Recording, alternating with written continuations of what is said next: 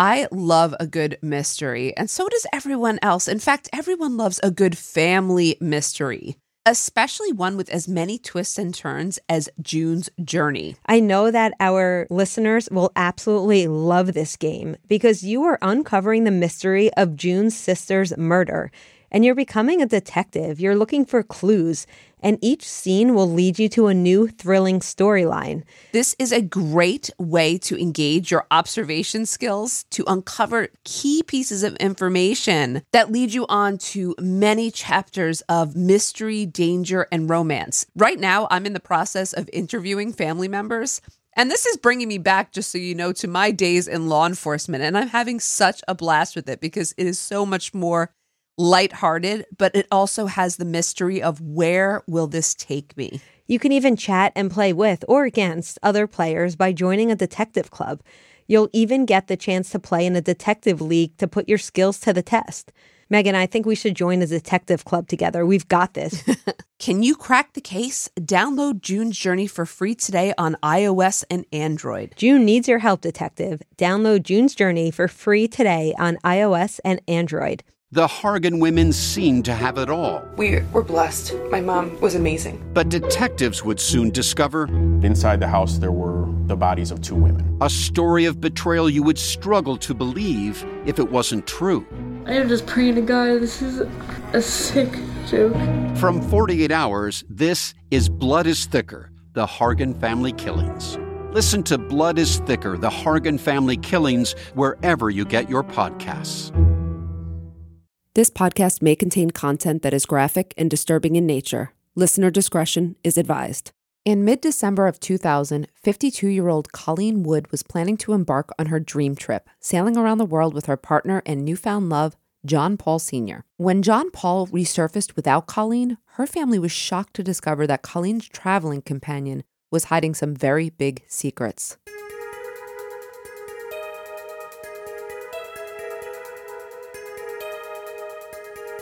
This is episode 25, The Colleen Wood Story.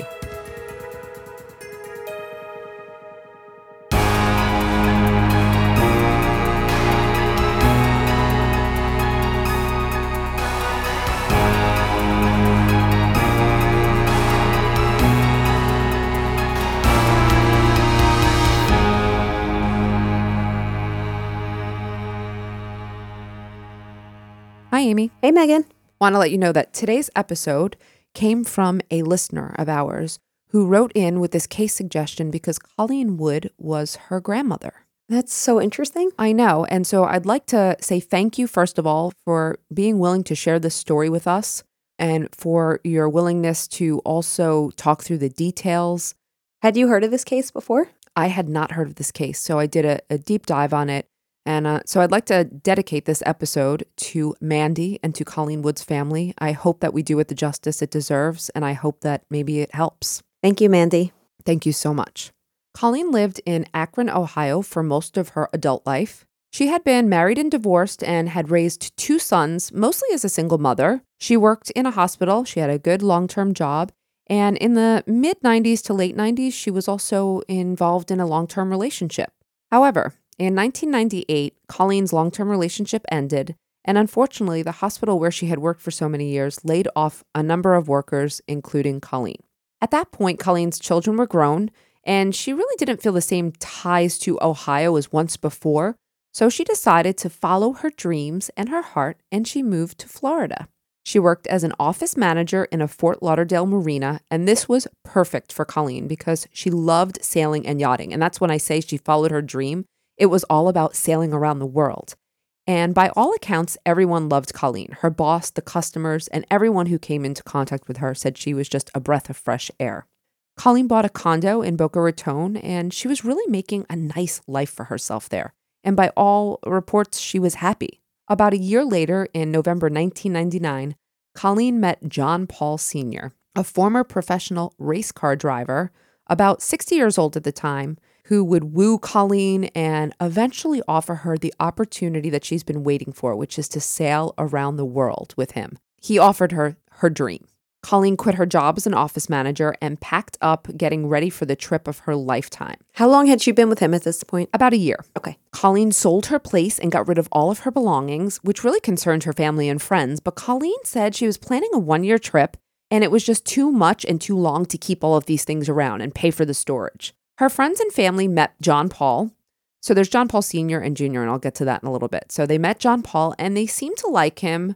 And though people were worried about Colleen's decisions, they were also really happy for her because she was so excited about, fulfilling this lifelong dream. However, John was also a heavy drinker, and he would become verbally abusive. And this was a recurring problem in their relationship, one that neighbors could attest to and one that Colleen had discussed with her family and friends as well. Nevertheless, Colleen was happy, and she was committed to sailing around the world with Paul.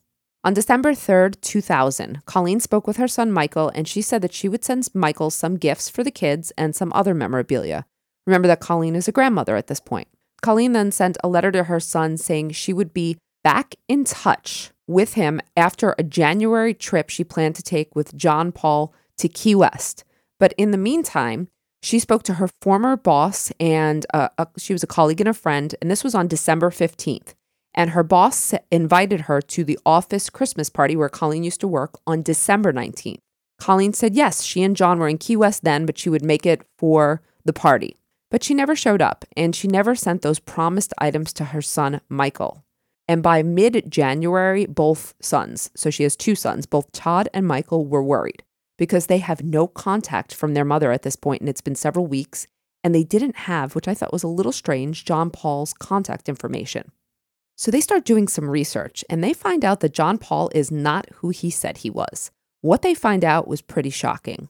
He had been a champion race car driver, which he had already revealed, and he had won several races, by the way, including, do you know the 24-hour Le Mans in France? Nope. Have you, let's see, so you've never heard of that race. Have you seen the movie Ford versus Ferrari? Nope. Well, you should, because it was a great movie, just so you know. This was Ford versus Ferrari. It was about with Matt Damon and Christian Bale, and it was, about which car would win this race, which is doesn't sound very interesting to me. But. Great movie. Okay. That movie took place, the events of Ford versus Ferrari took place in 1966, and John Paul appeared in the Le Mans race in 1978, and he placed in this race and many others. There are different classes in Le Mans, and he got 5th overall and 1st in his class. And, the class has to do with the engine and the car type. So overall, without going to all these details, he did very well. Mm-hmm. He was a well-known race car driver. He also, by the way, had a son later on, and they would become a father-son duo. Which one? He's senior then? He's senior, right. So John Paul Jr., who's also going to play a role in this story and in some of the things that, the family would find out about him. So keep that in mind. What else do we know about John Paul? Well, we knew that he grew up in Holland, attended Harvard for his MBA, and worked on Wall Street. But he had also served a very long prison sentence for drug smuggling, money laundering, and attempted murder. And I'm assuming Colleen's family had not heard of these. I wonder if Colleen knew. I don't think she knew. Okay. So I can't say for sure, but I don't believe so. In fact, he had been in a federal prison and only been released just prior to meeting Colleen. Wow. I'm thinking also he comes out and he's a federal felon, and now he needs to think about how he's going to make money as well. Colleen's son, Michael, reported when he read this feeling fear, panic, and now he's really worried. Now he's like, my mom is seriously in bad company and I haven't heard from her. Yeah. And so I think they sense the danger at that point.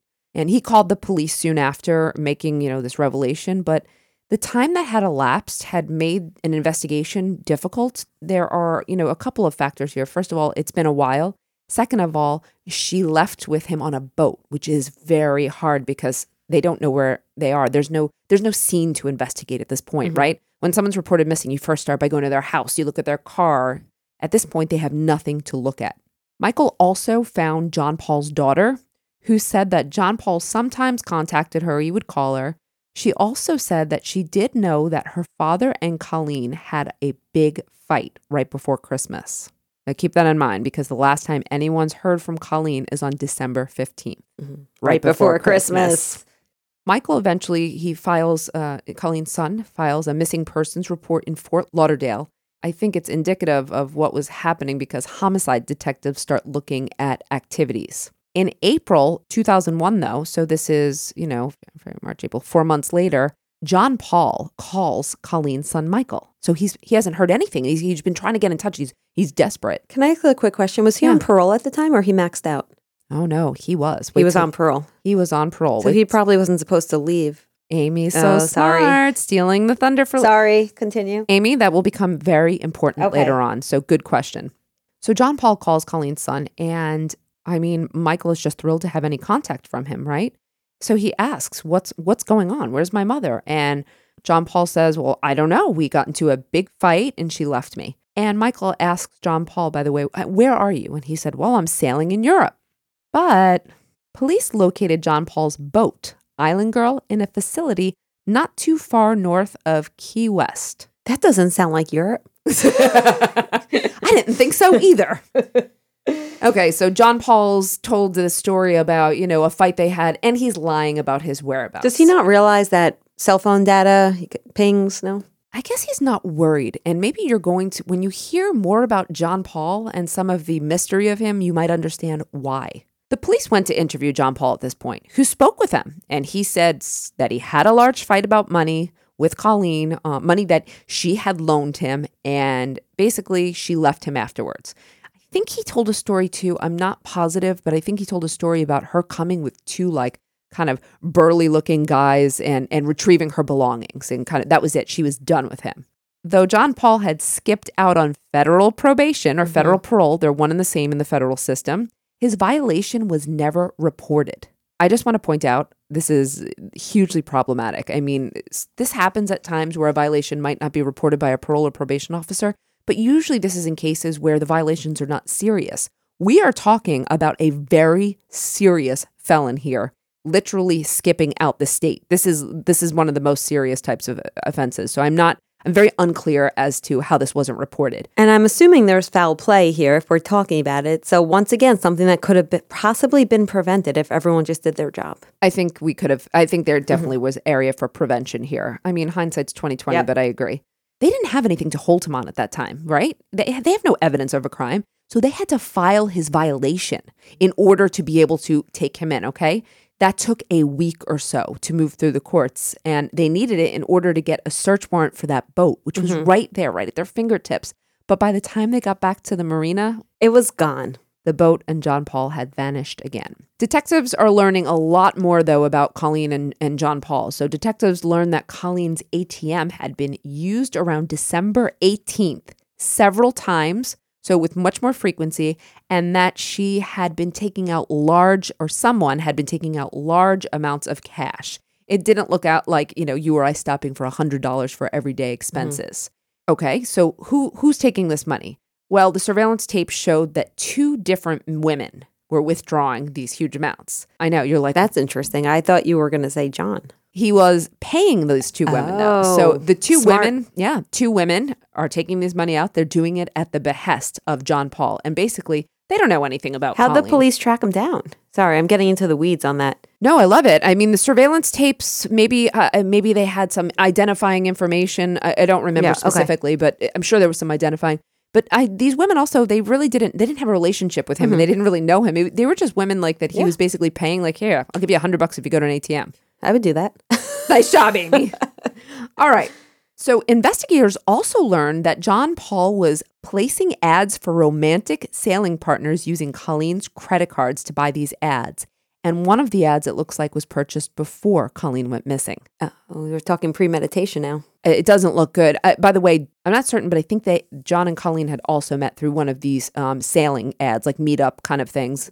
Detectives came to believe that Colleen Wood's sale of her house, cashing out of her 401k, which she did, and other items were really at John's behest. When I watched an episode on this, there was an episode on Disappeared a while ago. I think it was called The Dark Voyage. They definitely indicated that Colleen had cashed in a lot of the stuff and given the money to John, and he was handling the finances. Not good. Okay. At this point, the police are becoming, they're becoming well aware of what's going on. They're seeing, all the red flags here. And also, federal agencies had become involved. They were coordinating with Fort Lauderdale police to find John Paul and his boat, which was now off at seas again. This is also a problem, as you might realize, because of jurisdiction. When you're at sea, jurisdiction lies somewhere within, I forget what it is. There's certain mileage with the area that you're close to. But if you're not within that area, if you're out, then there's like maritime jurisdiction. Mm-hmm. It becomes very complicated. And that's clearly, and I'm sure John knew that. I'm sure he did. He knew that exactly, I'm sure. Now, according to Colleen's family, John Paul, who started going by Hans at this point, fancy, had several run-ins with the law, but he was always released when law enforcement seemingly didn't have enough to hold him. And I think this is because he shows up in different countries at different ports. Mm-hmm. You can't get the paperwork quick enough. I think this guy is smart. Also, according to Colleen's family and from a show I watched, in 2004, John was spotted in Fiji and he had met a young woman who he was having on the boat. And I don't know if their plan was to sail, but it kind of looked like that. But her family recognized the name of the boat and I think recognized him. And they basically helped get her off of this boat and out of his company.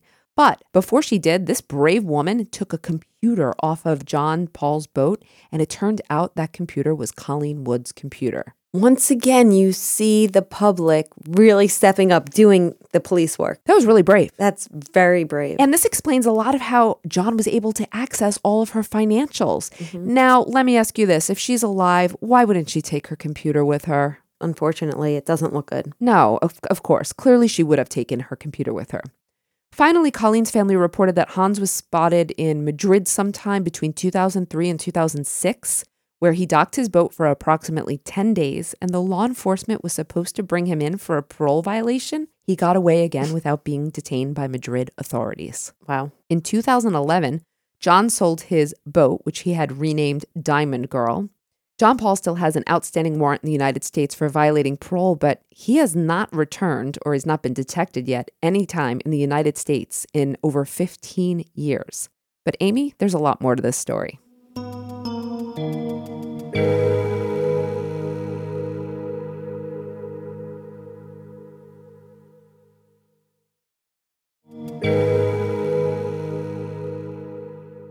How did John Paul violate his parole? Let me tell you about what happened. John Paul and his son, John Paul Jr., were caught by customs agents smuggling marijuana in 1979, and they were sentenced to probation and a fine. But they were arrested again. And what does John Paul Sr. do? On April 19th, 1981, John Paul shoots the witness who was scheduled to testify against him several times. Shoots him several times, but the man survives. Attempted murder? Yes, and John fled to Switzerland, where he was arrested and extradited back to the United States. So he's a flight risk, and he has history of jumping bail, and they're still... Okay, so he's extradited back to the United States. In 1987, he worked out a plea deal for a 25-year sentence, but he was released in 1999. Good behavior? This is before, all the truth in sentencing laws were passed and early clearly. parole. And that's not very long. You know what's interesting, too, is that he actually attempted to escape from prison as well. So he's fled bail, he's attempted to escape, and he still gets early release, half of his sentence. His son, John Paul Jr., only received a 5-year sentence, but he never testified against his father. But this isn't even all of what you need to know, Amy, okay? There's still something more. John Paul was married. John Paul Sr. John Paul Sr., okay. Thank you. John Paul, so incredibly, one of the most interesting parts of the story that seems to go under the radar is John Paul's history. He was married 3 times before meeting Colleen. He married his first wife, young, and they had John Paul Jr., but they eventually divorced, and then he married Chalice Alford in 1980. But after 1 year of marriage, in the summer of 1981, Chalice disappears and has never been heard from again. What a coincidence. And what does her concerned husband do? Well, he divorces her in absentia in 1982 so that he can marry his third wife, Hope, who was another well-known race car driver's sister. But they would also later divorce. She didn't disappear, though. She did not disappear. I looked around. Mm-hmm. This woman has never been found. I saw some Facebook posts regarding her case. If anyone would like to look into it, there were a couple of posts about how she was in his company, she was with him, and then she disappears. I would like to point out also that there tended to be a dismissal of women who went missing in like the 1970s and 1980s. And I think this was before maybe women's lib, the second movement and victims' rights, where there was a lot of like police officers went, they probably wandered off. They're probably having fun, probably ran off with a boyfriend. Mm-hmm. And I think there was a penchant for not taking these cases seriously. And had this been taken more seriously, we might not have had a Colleen Wood. Yeah. But I will say at least Colleen Wood's case gets attention.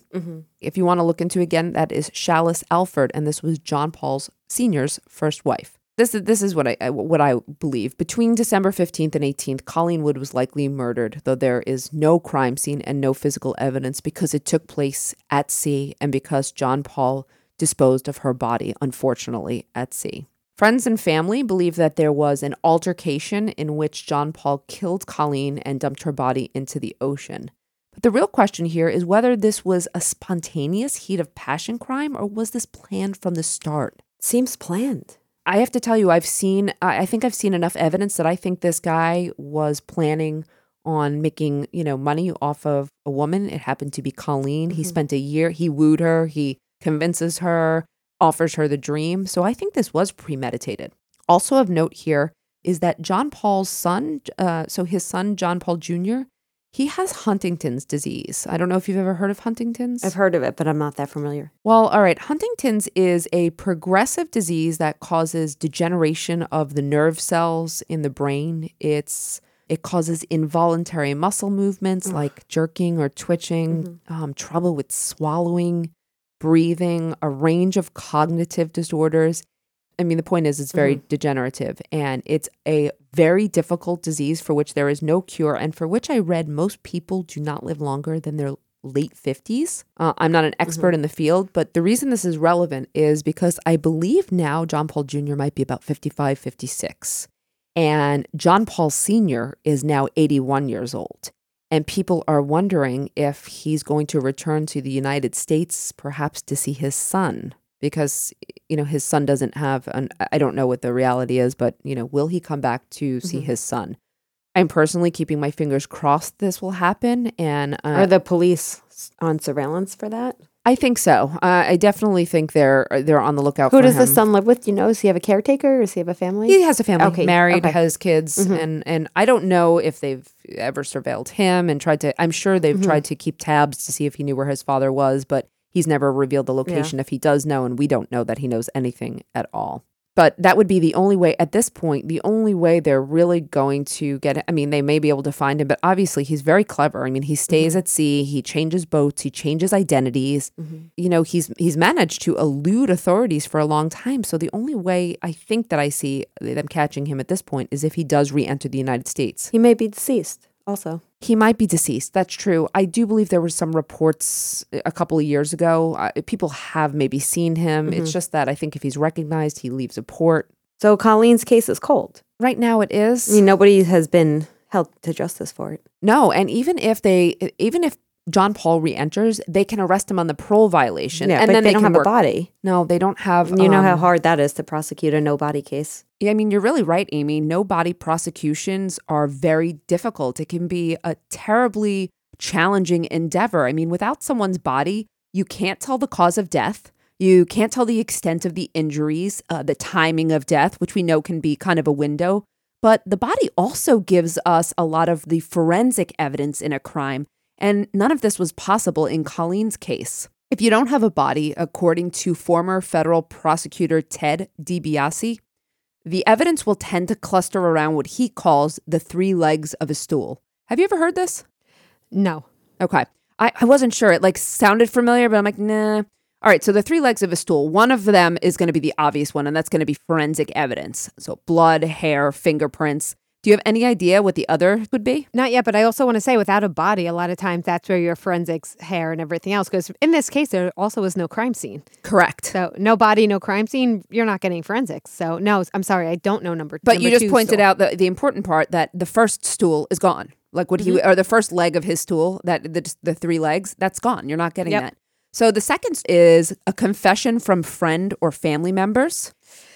Not going to happen in this case. Right? Not happening in this case. And the third one is a confession from suspect or defendant themselves. So in this case, these three legs, none of them were present. However, this is interesting, Amy, because I wanted to figure out how successful are no body prosecution cases. And according to DiBiase, he wrote a book of all the cases that have been no body prosecutions since like the 1800s, about 88% have resulted in convictions. I thought that number was pretty high. That's shocking to me. I wouldn't have thought that. I would have thought that number, like guessing before I read it, I kind of was going around a 50-50 shot, right? Yeah, I agree. Just really quickly, one of the earliest recorded no-body murder convictions is also one of the few cases where the alleged victim might have still been alive, but it was pre-surveillance and other technology. In that case, Andrew Hudspeth was convicted and hung in 1892 for the murder of George Watkins in Arkansas after Watkins disappeared in 1887. Now, it turned out that Hudspeth had an affair with Watkins' wife, Rebecca, and she told the authorities about it. But from what I understand, there wasn't really overwhelming evidence in this case. And there was still, again, the suspicion that Watkins was alive. So in that case, I'm just going to talk about a few of these no-body prosecution cases, because in that one, there wasn't overwhelming evidence. One of the more famous cases that I know about and that I teach about, however, there was very strong evidence in, but no body, was the case of Albert Fish and Grace Budd. Do you know Albert Fish? Yes, absolutely. Yeah, brace yourselves, everyone. I'm sorry, this one is awful because Fish was an older man, a serial killer, but a seemingly non-threatening guy. He was sort of older, grandfatherly looking, so I think that he was able to infiltrate victims easier. And he actually lured 10-year-old Grace Budd from her home, but with her parents' permission, to take her to some type of party, and they just thought he is this sweet neighborhood guy who's taking her to a party. And so they said yes, but he lured the little girl to a Westchester home where he strangled her, and then he ate her over the next several days. And then he sent a letter to this poor girl's parents, letting them know how good she tasted. It's one of the most horrific cases I know of. He was sentenced to death in 1935 and I believe was subjected to the electric chair. More recently, Amy, you've probably watched the Robert Durst documentary. I'm not sure if you saw that, but you know the case, the Jinx. Mm-hmm. Okay, so, authorities have never charged Durst with his wife Kathy's murder because they never had a body or, as you pointed out, a crime scene. So very hard to prosecute. Actually, Amy, you know a no-body case quite well. Do you remember one you covered on Women in Crime already? Of course, the Sarah Stern case. Right. So this is one that comes up a lot when you're looking up these no-body prosecutions as well. And they were able to get it in that case because they had such overwhelming evidence, but her body has never been found. Right. Again, they had forensic evidence, though, so they were able to get the conviction because they had a crime scene. Okay. Well, in Colleen's case, the evidence that they traditionally would like without a body just isn't as strong as it could be. Though I'm going to point out that I still think this is a highly prosecutable case. If they could bring in the first wife's disappearance, I think that would have a serious impact. And then remember, they still have John Paul using the ATM cards, possessing her computer, lying to her son about his whereabouts. So I'm still confident that they could prosecute and possibly convict John Paul. If I'm not mistaken, though, he's well into his 80s at this point? I believe he is 81. All right, so this brings up a very interesting question. Is he too old to be a threat? So I want to dive into this a little because, Megan, we talk a lot in our cases how the majority of people age out of crime. We know that, I think the number's like less than 14% of offenders older than 65 recidivate compared to 68% of people under 21. There is a huge age-crime relationship that is very well established in criminology. And actually, more than half of all offenders are arrested by the time they are 30. And Megan, do you know how long the typical criminal career is? I'm going to say 10 years, maybe 12 years. Yep, so it's actually 5 to 10 years. Most violent criminals do continue offending into their 30s, but most people age out of crime while they're in their 20s. So the question becomes, what is the purpose of punishment if you have someone who's well into their 80s? I want your opinion, and then I'm going to tell you of a really interesting case I heard recently. Okay. Are you going to tell people what the 5, the purposes of punishment are or no? Yeah, so I teach about this a lot, and it's always such an interesting topic to me. So the question becomes, why do we punish people? So there are 5 purposes of punishment. So one purpose of punishment, of course, is going to simply be retribution. We punish people because they did something wrong. Another one is going to be incapacitation. We punish someone so we can keep society safe by removing them from society. Rehabilitation, which the hope is that people come out better than they were when they went in. There's restitution and restoration, which is surrounding closure for the victim. And then lastly, we have deterrence. If we're looking at someone who is about 80 years old, we know that their risk of offending is extremely low. I think one of the strongest explanations for why people age out of crime is that parts of the brain don't fully develop until age 25. So this biological explanation, I think, is a strong one. Right. Because if the brain is not mature, then as the brain matures, you're less likely to commit crime because you're more likely to understand, number one, the long-term impact it could have, how it could affect you. Instant gratification is not as attractive as, delayed gratification. And also just the part of the brain that experiences empathy. Right. I think you're going along with that. Yeah, people mature out of crime. I think once people gain autonomy and independence too, and they're not subjected to as many rules as when they're younger, it's not fun anymore. There's no need to rebel. I think people get physically older and tired. I think crime becomes somewhat physical. And as people age, I don't have the energy as I did in my 20s, now in my 40s. So I understand the physical components too. Yeah. I think we saw that with the Golden State Killer, that he slowed down as he got older. And I don't remember if it was theorized or if he actually said it was because he used to restrain boyfriends while he sexually assaulted, the girlfriends or the wives. And he wasn't a young chap anymore and he couldn't do it. Right. I wonder if John Paul, when I bring it back to John Paul, I wonder if he aged out of crime at all himself after Colleen. I mean, he was older. He was a 60-year-old man at the time he met Colleen, about 10 years on her. So he's actually defying what we know about aging out of crime. He's a unique offender. And I wonder if he got older and ever aged out or stopped, or if he continued. I wonder if he continued to offend against women or anyone else. I wonder if he continued to offend. I mean, it's possible. We do know that there are some people that don't ever age out, which is a nice transition. Have you heard of Albert Flick? No. Okay, so this is pretty interesting. It was a case in Maine. He was a 77-year-old man. Wow. He was sentenced in 2019 for stabbing a woman. 77, but that's not the interesting part. The interesting part is he had murdered his wife 40 years prior in the same exact way that he killed this woman. Get out. So we're looking at someone, he had killed his wife in 1979. He was sentenced to 30 years. Okay. He got out for good behavior after about 21 years. After he was out, he assaulted another woman, went back to prison, got out, assaulted a third woman. When he was sentenced, the judge only sentenced him to 4 years, noting that he would be 73 years old at the time of release, and that is simply too old to be a threat. Well, a few years later, he fatally stabbed this woman. So this is one of those really unique cases where, similar to John Paul, this guy never aged out of crime.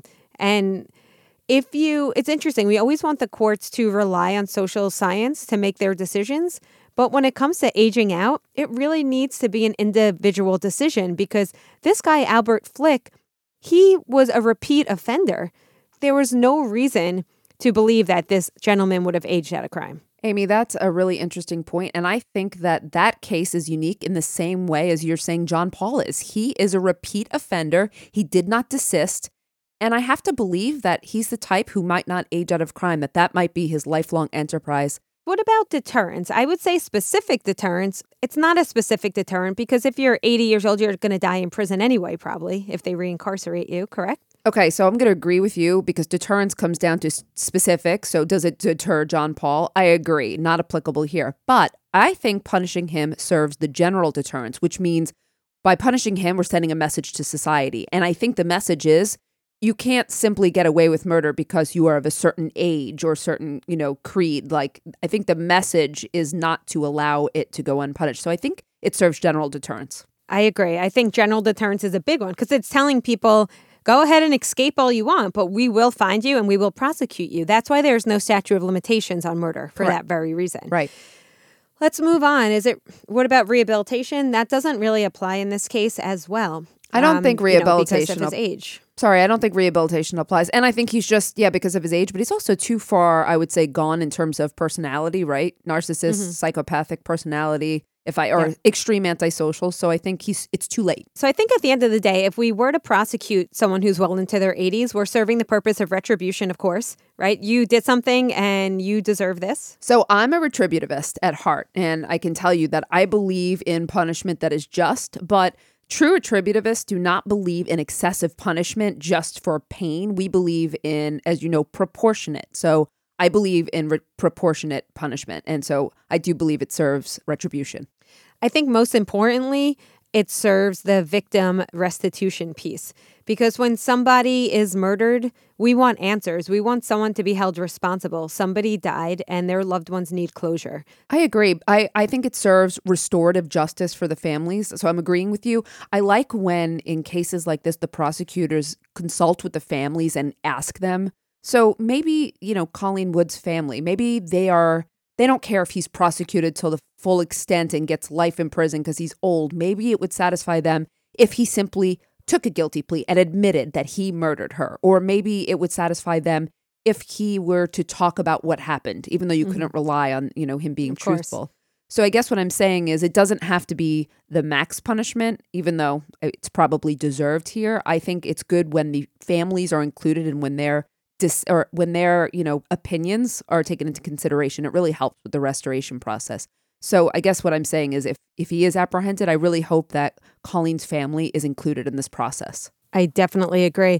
Now, you spoke to her granddaughter. Do they hold that hope that she is alive somewhere? No, they don't. They don't. They for the most part, no. They understand that Colleen Wood is no longer alive because they believe obviously she would have contacted them. Oh yeah, she was a very, very doting mother, and she was very close with her family, and they know that she would have contacted them by now. So they don't hold out the hope that Colleen's alive, but they do hold out hope that they'll find out what happened. And I've heard this from so many people. They say there's no such thing as closure, but I've also heard victims' families say, the person, I think the right person was caught, they were punished, but they've still never admitted it, and I still don't know how it happened. So part of the, getting justice is coming to the truth. I just said this recently in another, talk that we gave, but a lot of victims, they just want to know what happened so that they can put their mind at rest and move on. And I sincerely hope that for Colleen's family that they will be able to find out one day what really happened and get some measure of justice. Thank you again to Mandy for sharing such a personal story. Thank you so much, Mandy. We're very grateful that you chose to share this with us. Thank you all for listening. We'll catch you next time. See you next time on Women in Crime. Thank you. Women in Crime is written and hosted by Megan Sachs and Amy Schlossberg. Our producer and editor is James Varga. Our music is composed by Desert Media. If you enjoy the show, you can get access to ad-free episodes, exclusive AMAs, and other bonus content for a small monthly contribution through Patreon. To find out more, visit patreon.com/womenincrime.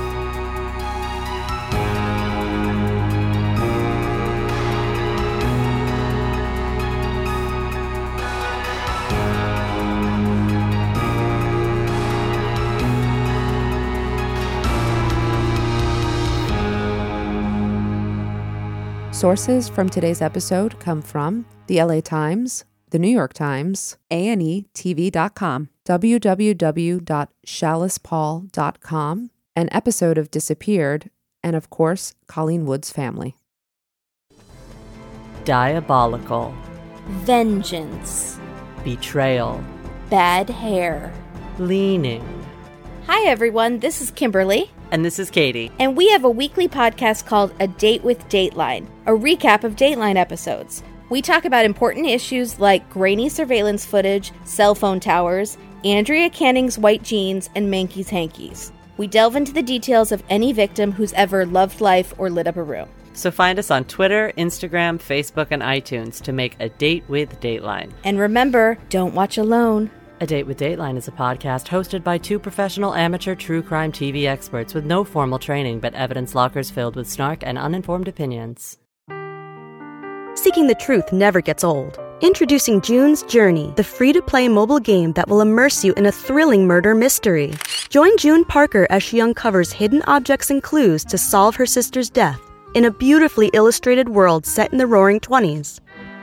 With new chapters added every week, the excitement never ends.